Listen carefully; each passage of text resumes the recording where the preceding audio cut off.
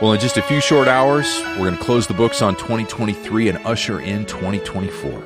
Have you made any plans? Have you jotted down some resolutions?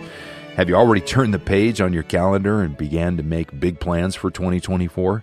Well, regardless of the lists that we keep or the calendars that we create, our teacher, Dr. J. Vernon McGee, says that the Word of God gives us all the advice we need to prepare. Welcome to the Sunday Sermon on Through the Bible. I'm Steve Schwetz, and in just a few minutes, we're going to begin our message titled, What Do You Do with Your Future? But first, let's say hi to Greg Harris, the president of Through the Bible, who's here to remind us of the great things that God has done, and then pray for all the great things that we know that He's going to do in this next year. Steve, we never take for granted that God is still with the ministry of Through the Bible in powerful, powerful ways. Yep. And today we really want to just focus on some great stories that God brought to us as we look back. But we also want to remember that this is an important day in a lot of people's lives. Sometimes it's a day of celebration. Yeah. Sometimes it's a day where people look back and it was a year of pain and maybe suffering and loss. Yeah. So we want to be aware of that. We just want you to know that no matter where you are on that spectrum of happiness or struggle, the Word of God has the answers that you need. Amen. And if I can I read this? This is a bit of a long letter. Maybe I'll kick it over to you halfway through, but this is a very important letter that came to us from Morocco earlier this year. It says this: I was a committed Muslim, praying 5 times a day and going to the mosque all the time. I am married to 3 women, and I have 7 boys and 4 girls. One day, my phone was broken, and I asked my daughter to give me her phone. On her phone, I found a strange number in the contact list. I thought that my daughter is in contact with a man, and I got angry. And as a father of a daughter, I can relate to that, Steve. I remember having similar things when my daughter was a teenager. Okay, this Muslim man goes on. I asked my daughter to call the number and ask to meet, quote, the guy. The phone indeed was answered by a guy, and the guy agreed that they would meet. But instead of my daughter, I went to meet the person. I was shocked to find a lady who excused herself by saying that she thought she would be meeting a girl, not a man, because the girl asked to have a Bible. Now, Steve, you want to pick it up right there? Yeah, he continues.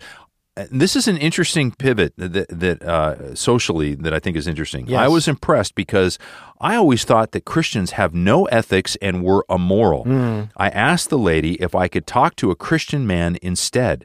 After it was arranged, I met with your team member who gave me a Bible and a link to your teaching. 10 days later, we met again, and I prayed and accepted Jesus as my Savior. Now my wives are being visited by your team, and the gospel is being shared with them too. And as you said, there is tremendous cultural and religious complexity behind this letter. And I'm sure some of the people hearing this are asking questions. What about the wives? And here's our answer. We work with trusted partners that know how to give answers biblically in that context. Yes. And it's why we have to have good partners that we trust. Yes. Okay, so that is an amazing story. How about something from another part of the world? Yeah, here's from the Kenya-Rwanda Bible Bus. Now, that's in Rwanda. That's right. Again, oftentimes a very difficult place to live. It says, Greetings. I have repented long ago, but I have been playing church lately. I am not sincere in my beliefs and prayers. I often skip going to church. I recently heard your teaching, and it reminded me of why I first committed to Jesus. My life has changed completely. I am praying for one thing, to be fully committed to Him and serve God alone. I am also reading His Word more often. Again, we are looking back and just sharing some of the hundreds and hundreds of direct responses we received in this past year of people's lives being changed. Now, here's another one who's on the Bible Bus in the Ivory Coast, a listener of our Bole programs. Your teachings have touched me. I understand that God is doing everything He can to give me a better life and a best relationship with Him and with those around me. Before I studied you, I had decided to cut off all contact with certain members of my family because of the arguments we were having. Your instruction encouraged me to abandon this decision and seek to live at peace with them. Please pray that I will be able to humble myself. Pray I die to my own will and do this in God's strength. My goodness. Wow. Amen. And again, I love the fact that someone gets reconciled to Jesus Christ, the Holy Spirit starts working on them, Yes. and the ministry of reconciliation continues on Yes. as part of the sanctification process. Yes, we got time for one more from Canada. You want to read that? Yeah. Thank you for your ministry. God is working amazingly in the whole world through this program. So many souls are being saved. The other day, I talked to my half-brother in Uruguay, and he told me that by listening to this program in Spanish, he received Jesus as his Savior. He is 60 years old, and never would I have thought that he would give his life to the Lord. Thank you for the work that you are doing around the world. Wow. Amazing. So we just want to thank God for a great year 2023 and look forward to the year ahead. Yeah. Greg, would you pray for our time together in God's Word on the Sunday sermon? Father, thank you that we can freely study your word and we can let you speak into our lives and transform us through the power of your Holy Spirit. And we thank you for the many testimonies of this past year, and we look forward to a good year ahead to see you working in lives and hearts. And we ask you to keep doing that in Jesus' name. Amen. Here's the Sunday sermon on Through the Bible with Dr. J. Vernon McGee. What do you do with your future?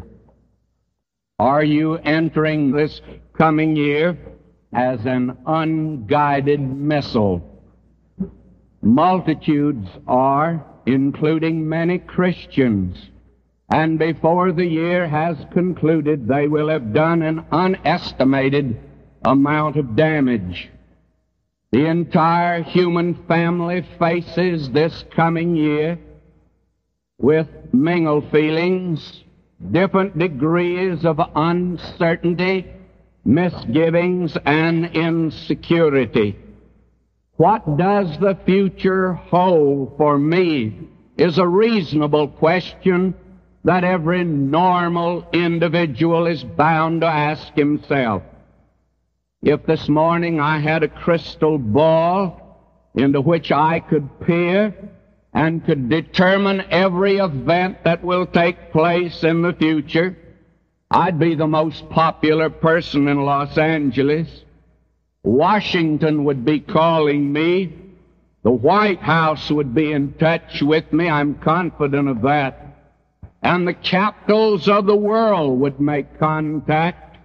My friend, this morning, many are posing as prophets, and they say, I predict so-and-so for this coming year.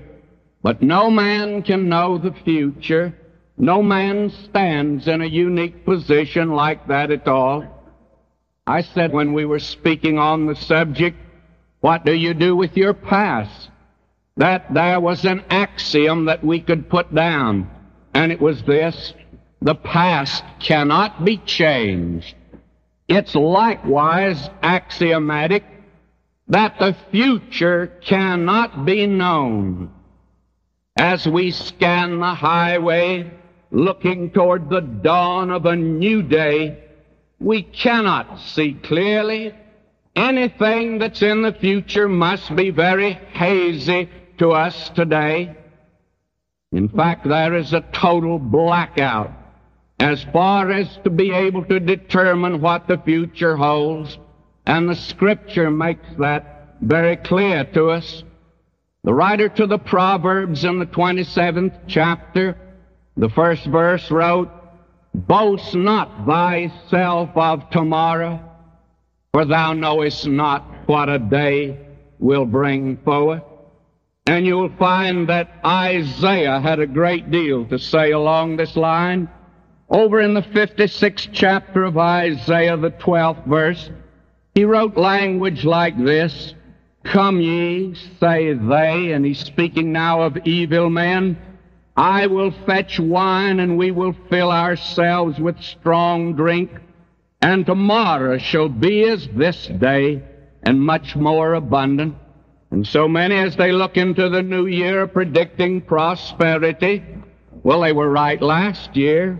They were right the year before and the year before that. But my friend, they could be right and they could be wrong this coming year, for no man knows the future at all. And that's what James says in the 4th chapter, the 14th verse. And if we have a text at all, this must be it. Whereas ye know not what shall be on the morrow, for what is your life? It's even a vapor that appeareth for a little while, and then vanisheth away. You see, it's not that the future is unknown. It's not that time today is like a runaway truck going down a grade on the ridge route, careening from side to side without brakes or a steering wheel. And the only thing sure is that it'll crack up at the bottom of the hill. Time's not like that. There is someone today at the controls. There is someone who does know the route. There is a mighty hand upon the steering wheel of time today, my beloved. God knows the end from the beginning. And the writer to the Proverbs, or the Psalms, expresses it in a very, very significant manner when he says, from everlasting to everlasting thou art God. And the Hebrew is really more picturesque than that. It's really this: from the vanishing point of eternity past to the vanishing point of eternity future, thou art God. And this morning, there's calm about his throne as he enters into the future, because known unto God is everything that is in the future. So you see today, the difficulty is not that the future is unknown. The future is not unknown. But it's man that is uncertain. Man is the unknown quantity in the equation of life. Man is the one that you have to put down as X, not the future. Will you listen to James again? Whereas ye know not what shall be on the morrow. Why don't we? Well, because the difficulty is in here, my beloved. For what is your life? It's even a vapor that appeareth for a little time and then vanisheth away. My beloved, this morning, your life and my life is just like a vapor that appears on the hillside, and the oncoming sun drives it away. And here in Los Angeles, it's just a little bit of smog. That's all we are. It appears for a little while, and then it just disappears. And Isaiah put it like this. He was quoting the Lord when he gave it, by the way. The voice said, cry. And he said, what shall I cry?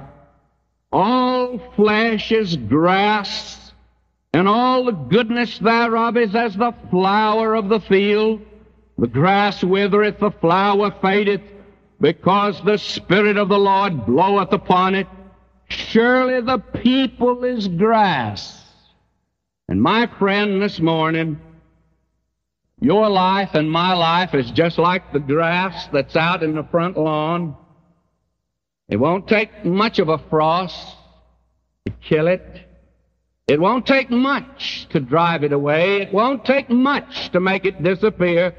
Your life and my life this morning is like a little bit of mist on a hillside. It's like a little grass in the valley. That's all in the world that it is. And Scripture describes it further by saying it's like the flight of a bird. The passage of a bird out of darkness through a window into a lighted room and then out another window into the darkness. It's like the passage of a ship in the night. That's your life and that's my life today, and because of that you and I look into the future, and God says to us, we know not what a day will bring forth. This morning I want us to make a very brief analysis of our life. That is a verse of Scripture I want to turn to. Someday I want to return to this verse and preach on it when we have more time, because it's filled with a wealth of meaning. Will you listen to it? It's 1 Thessalonians 5:23. And the very God of peace sanctify you wholly. And I pray, God, your whole spirit and soul and body be preserved blameless unto the coming of our Lord Jesus Christ.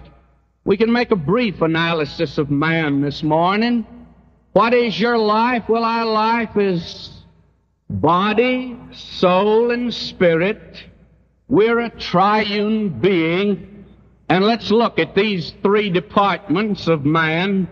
Let's look at these three different sections into which that you and I are divided today. There's first of all the body. The word Paul uses is interesting. It's the somatic. Soma is the word he uses. It's the somatic side of us today, and we're hearing so much of it. The physical and the material. And the emphasis is right here today. Everything in this life today is geared. The entire program of the world is directed toward the physical man. Television, radio, newspapers, magazines, billboards. There are pastes and powders and perfumes and pills for the physical man. There are liquids and soaps and shampoos and tonics, and each one of them contains a miracle ingredient. And that if you use this particular one, it'll probably make a new man out of you, and you'll get a raise next month where you work.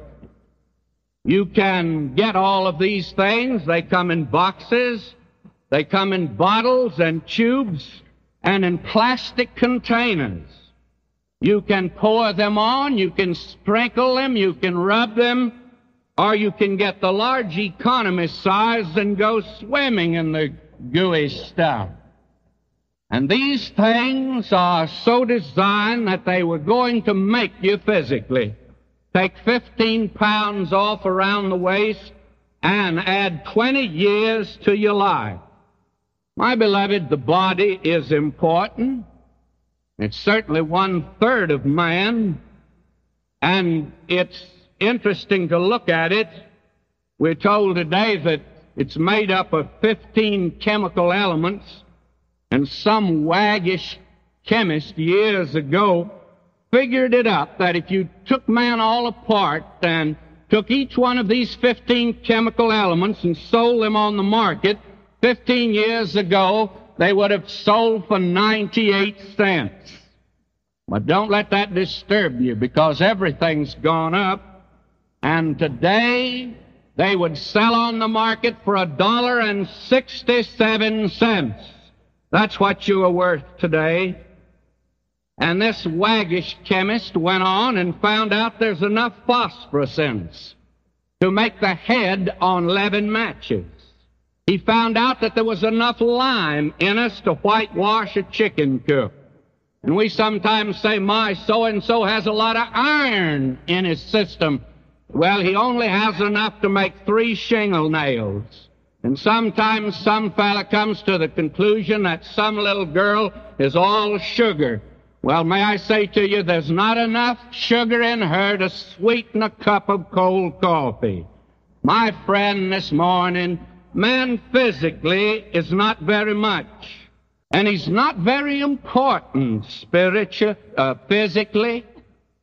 Actually, he disintegrates right back into the earth. Dust thou art, to dust shalt thou return. But may I say to you this morning, God has put a value even on the physical man, and for the Christian today, He said to the Christian, your body is the temple of the Holy Ghost. But only 1/3 of man, at best or most, is physical. And when you look at that, you must turn to the words of our Lord when He says, is not the life more than meat, and the body than raiment? The whole philosophy of the world is expressed in a verse of Scripture. Over in the 22nd chapter of the prophecy of Isaiah, the 13th verse, will you listen to this? Behold, joy and gladness, slaying of oxen and killing sheep, eating flesh and drinking wine. Let us eat and drink, for tomorrow we shall die. That's such an important verse that Paul in the 15th chapter of 1 Corinthians, he quoted it. He quoted it in order to be able to say that no Christian can live by that philosophy of life, because these bodies that we're living in today are crumbling, they're falling down, they're fading away. John Quincy Adams, after he'd passed 90, ex-president of the United States, was taking a walk one day in Boston, Massachusetts. He met a friend. His friend says, "How are you today, Mr. Adams?" He says, "Well, I'm fine, but this house that I live in is growing very feeble, and I suspect I'll be moving out of it before long." Oh, I don't mean to be a pessimist today, but look around you this morning in this great congregation we have here. 1 out of 100 will not be here next year. You won't be here, my friend. Isaiah again says in the 2nd chapter, the 22nd verse, "Cease ye from man, whose breath is in his nostrils." Again, it's very picturesque language that Isaiah uses. "Cease ye from man, whose breath stands tiptoe in his nose." My friend, you breathe it out. You don't know whether you're going to pull it back or not, and one of these days you won't.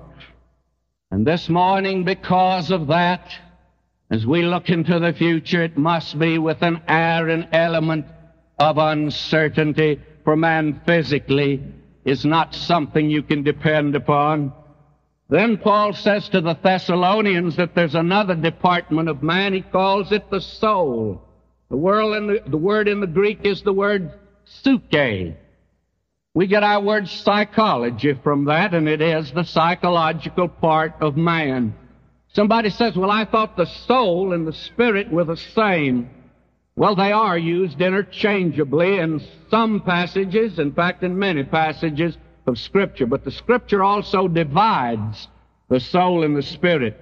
The Word of God is quick and powerful and sharper than any two-edged sword, dividing asunder the soul and the spirit. And only God's Word can divide the soul and the spirit. I wish this morning we had time to go into these two. I just mentioned them in a cursory way. There is a distinction and a difference between soul and spirit. The soulish part of man is that part of man that's the mental part. It's his mind. It's the thing that puts man on a cultural level above all the creatures, other creatures that are in this world today. It is the thing that's disturbed the evolutionists lots more than the body, to find in the mind, in the bodies of certain animals, great big brains, when man's brain is not as large as some others. It's hard to explain, but you see, man is a soul, a living soul. And right now there's a battle going on in the collegiate circles that doesn't pertain to most of us today. I noticed that during the holidays that the college professors and presidents got together, and in one convention, one president, he certainly did tee off and express himself. He deplored our present methods of education with the emphasis today on specialization. He says today that we are taking men and making them specialists. We take away from them every subject but the subject they're specializing in. And we're making today engineers and physicists and chemists and atomic scientists. But these men have no broad basis of education and culture, and it's leading to abnormality. We're merely turning out machines today that are like geniuses. They're robots. And that the International Business Machine Company can probably turn them out just as well. Oh, my friend, this morning, There is a part of man that appreciates the better things of life. There's a part of man that thinks. Man, a thinking being, is defined. You use this grand prerogative of mine, how few think justly of the thinking few, how many never think who think they do. Man is a thinking being, my beloved, and he gives estimations. He determines values. He puts a price tag on everything he comes in contact with. He says what's important to him. He makes decisions, my beloved. This is the man that moves through life today. But our Lord had something to say about him. I turn to a parable that he gave yonder in the 12th chapter of Luke. Let me read this to you. And he spake a parable unto them, saying, the ground of a certain man brought forth plentifully. And he thought within himself, saying, what shall I do? Because I have no room where to bestow my fruits. And he said, this will I do. I will pull down my barns and build greater, and there will I bestow all my fruits and my goods. And I will say to my soul, do you notice it's his soul now, not his spirit? I'll say to my soul, soul, thou hast much goods laid up for many years. Take thine ease, eat, drink, and be merry. But God said unto him, thou fool, this night thy soul shall be required of thee. Then whose shall those things be which thou hast provided? What a picture of man today that makes all of his plans for the future.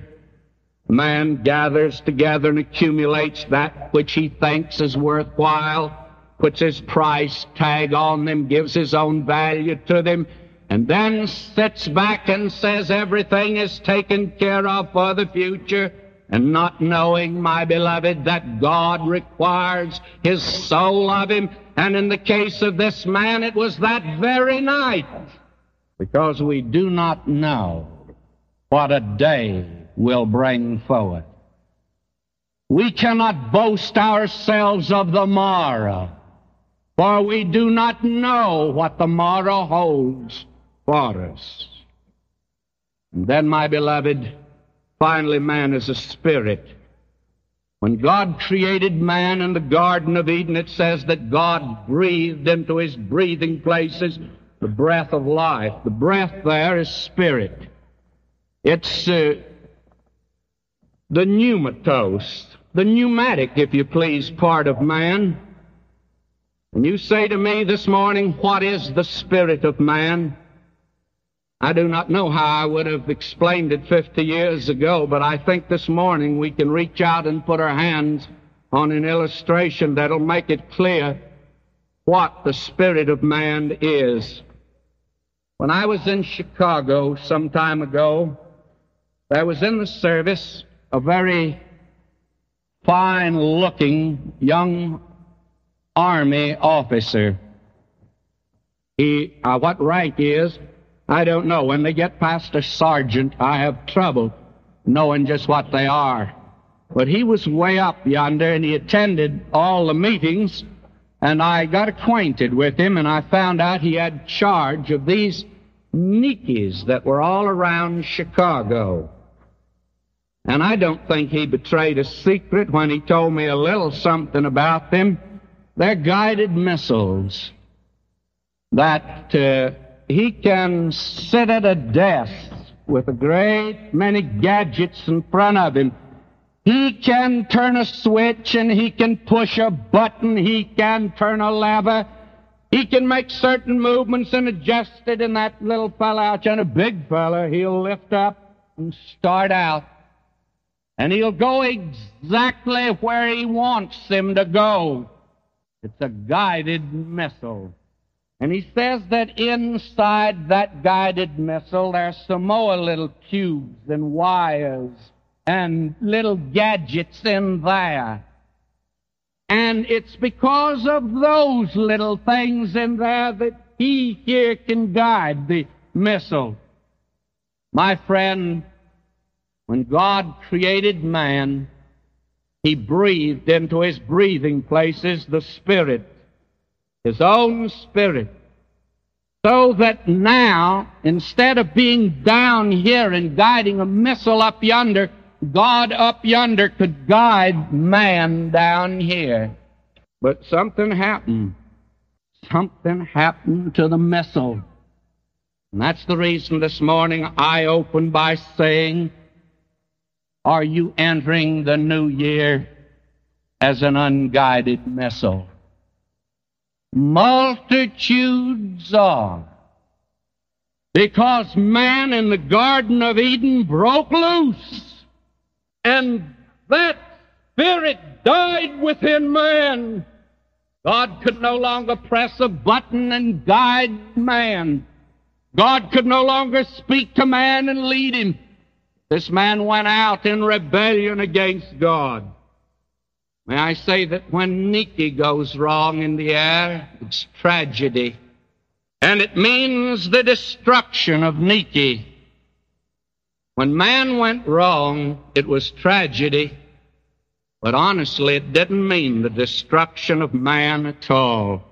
For God was busy, even in the Garden of Eden, to restore the communication and bring man back into fellowship and to be able again to push a button and guide man.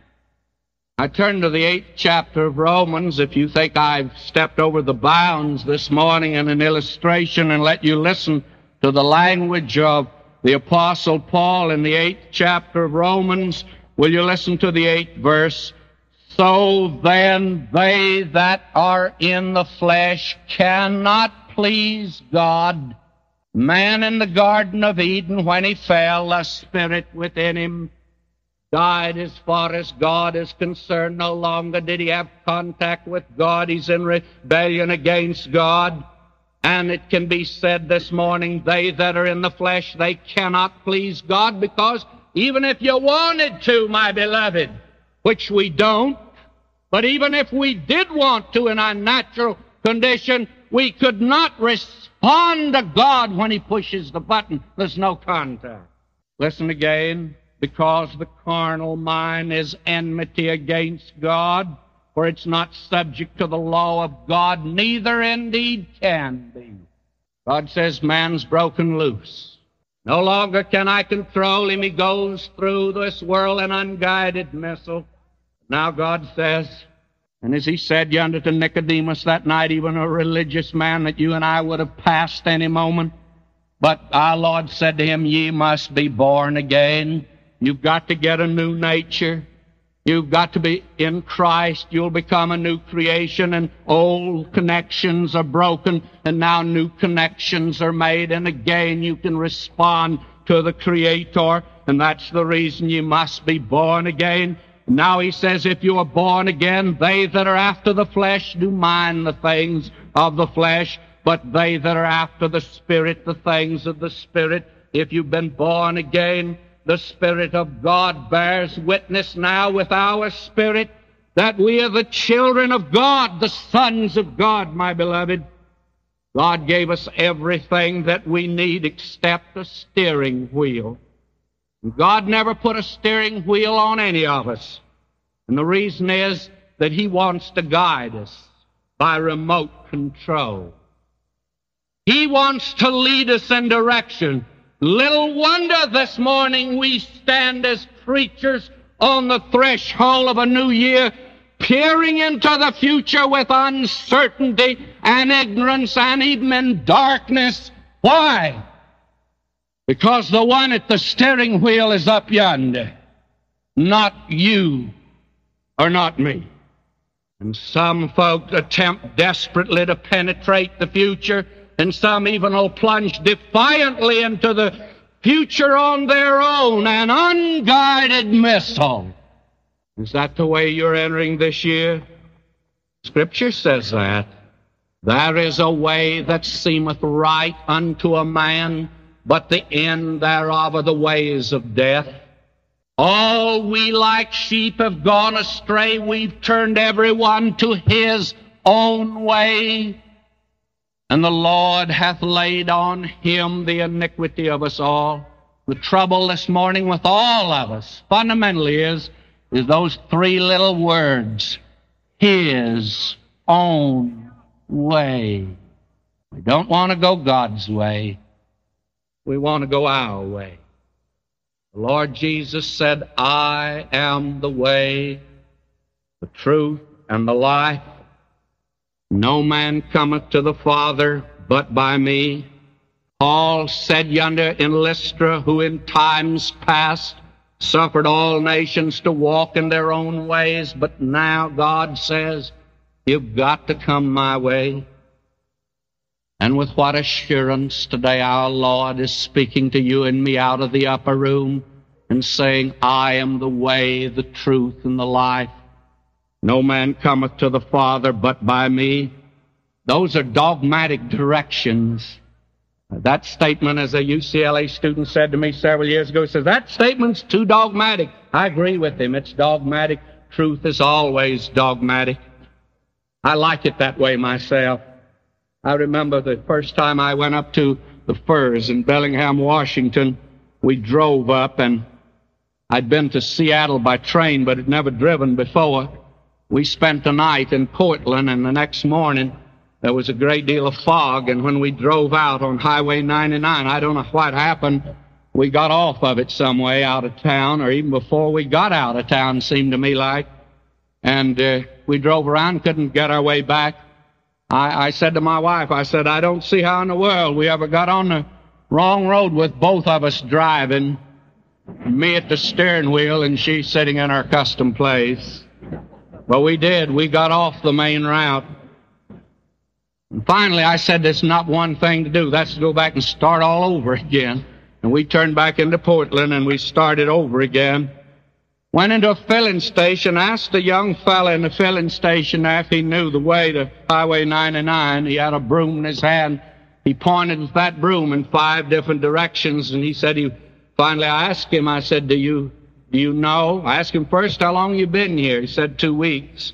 I said, you then don't know? He said, really he didn't. I went across the street. An older man was there opening up the filling station. I said to him, do you know the way to get on Highway 99? He says, I certainly do. You go down here. 3 blocks is a street light. You turn right, and you continue that right till you come to another street light, then go left, and you're on Highway 99. I said, are you sure? He looked at me in amazement. He said he was. He was. The Lord Jesus says, I am the way, the truth, and the life. No man cometh to the Father but by me. And friend, this morning, have you come this way?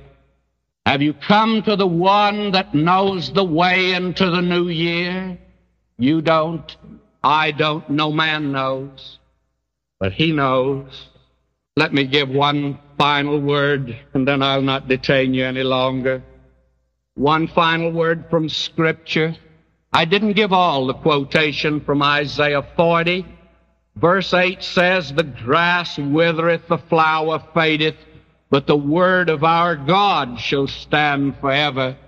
Man's is grass, and the grass withers, but the word of God abides forever. This, friend, is the only road map we have. God has given us only one road map, and it's His Word.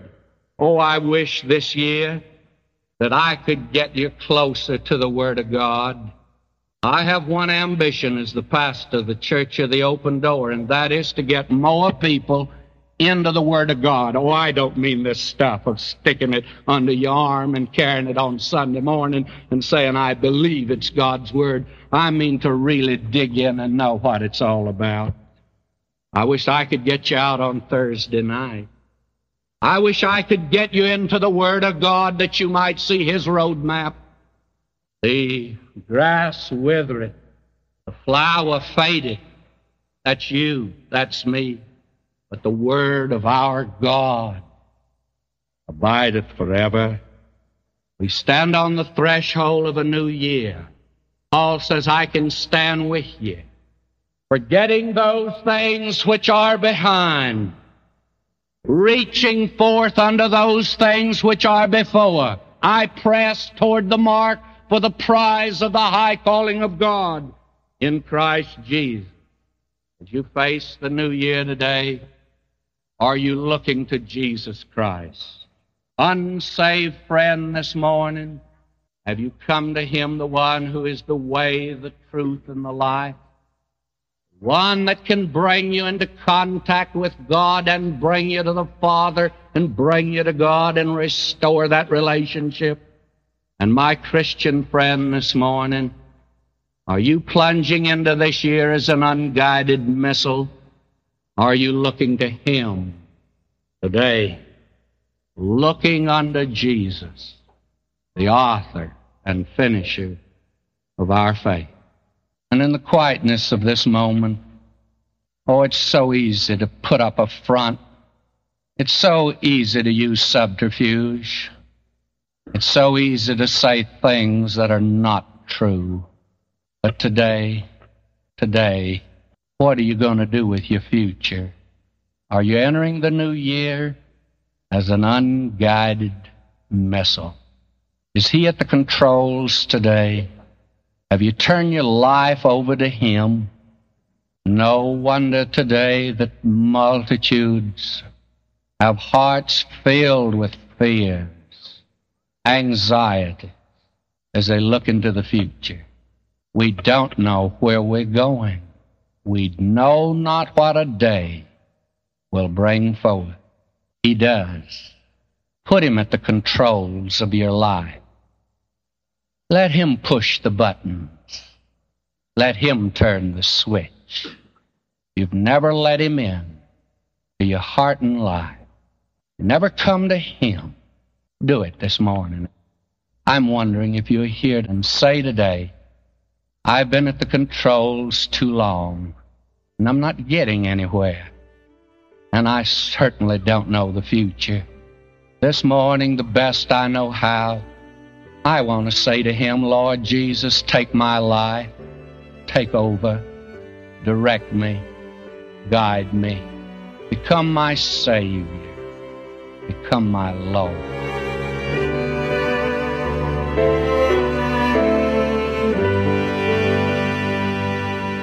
Today's sermon, What Do You Do With Your Future, is available to share with your family members and friends over at ttb.org. And for more great teaching by Dr. McGee every weekday, hop aboard the Bible bus as we continue our journey through the Old Testament book of Proverbs. If you want to listen by app or online or check out all the many different ways that we make the daily program available, visit ttb.org or call us at 1-800-65-BIBLE if we can help. As Dr. McGee encouraged us with Philippians 3 verses 13 and 14, let's pray for one another. Let's ask God to help us forget what's behind so that we can reach forward to what's ahead, all the while keeping our eyes on Jesus, our ultimate goal. Well, thank you for the wonderful year that we've had on the Bible bus together. We've studied hard. We've learned so much. Hopefully you've been encouraged by the ministry that's happening all around the world. And we've prayed for each other as well and for God's Word to bear fruit in our lives and in the lives of people that we're going to meet really for the first time in heaven. I know that Greg Harris and Through the Bible's team join me in thanking God for you and your partnership in the gospel and your company with us on the Bible bus. We pray that today you would love Jesus Christ more than you ever have before and that you increasingly would grow in loving His Word too. God bless you now with His grace and peace as we close 2023. See you next year. Now may the Lord of peace Himself give you peace at all times and in every way. The Lord be with you all. Jesus made it home, all to Him I owe. Sin had left a crimson stain, He washed it white as snow. Join us each weekday for our 5-year daily study through the whole Word of God. Check for times on this station or look for Through the Bible in your favorite podcast store and always at ttb.org.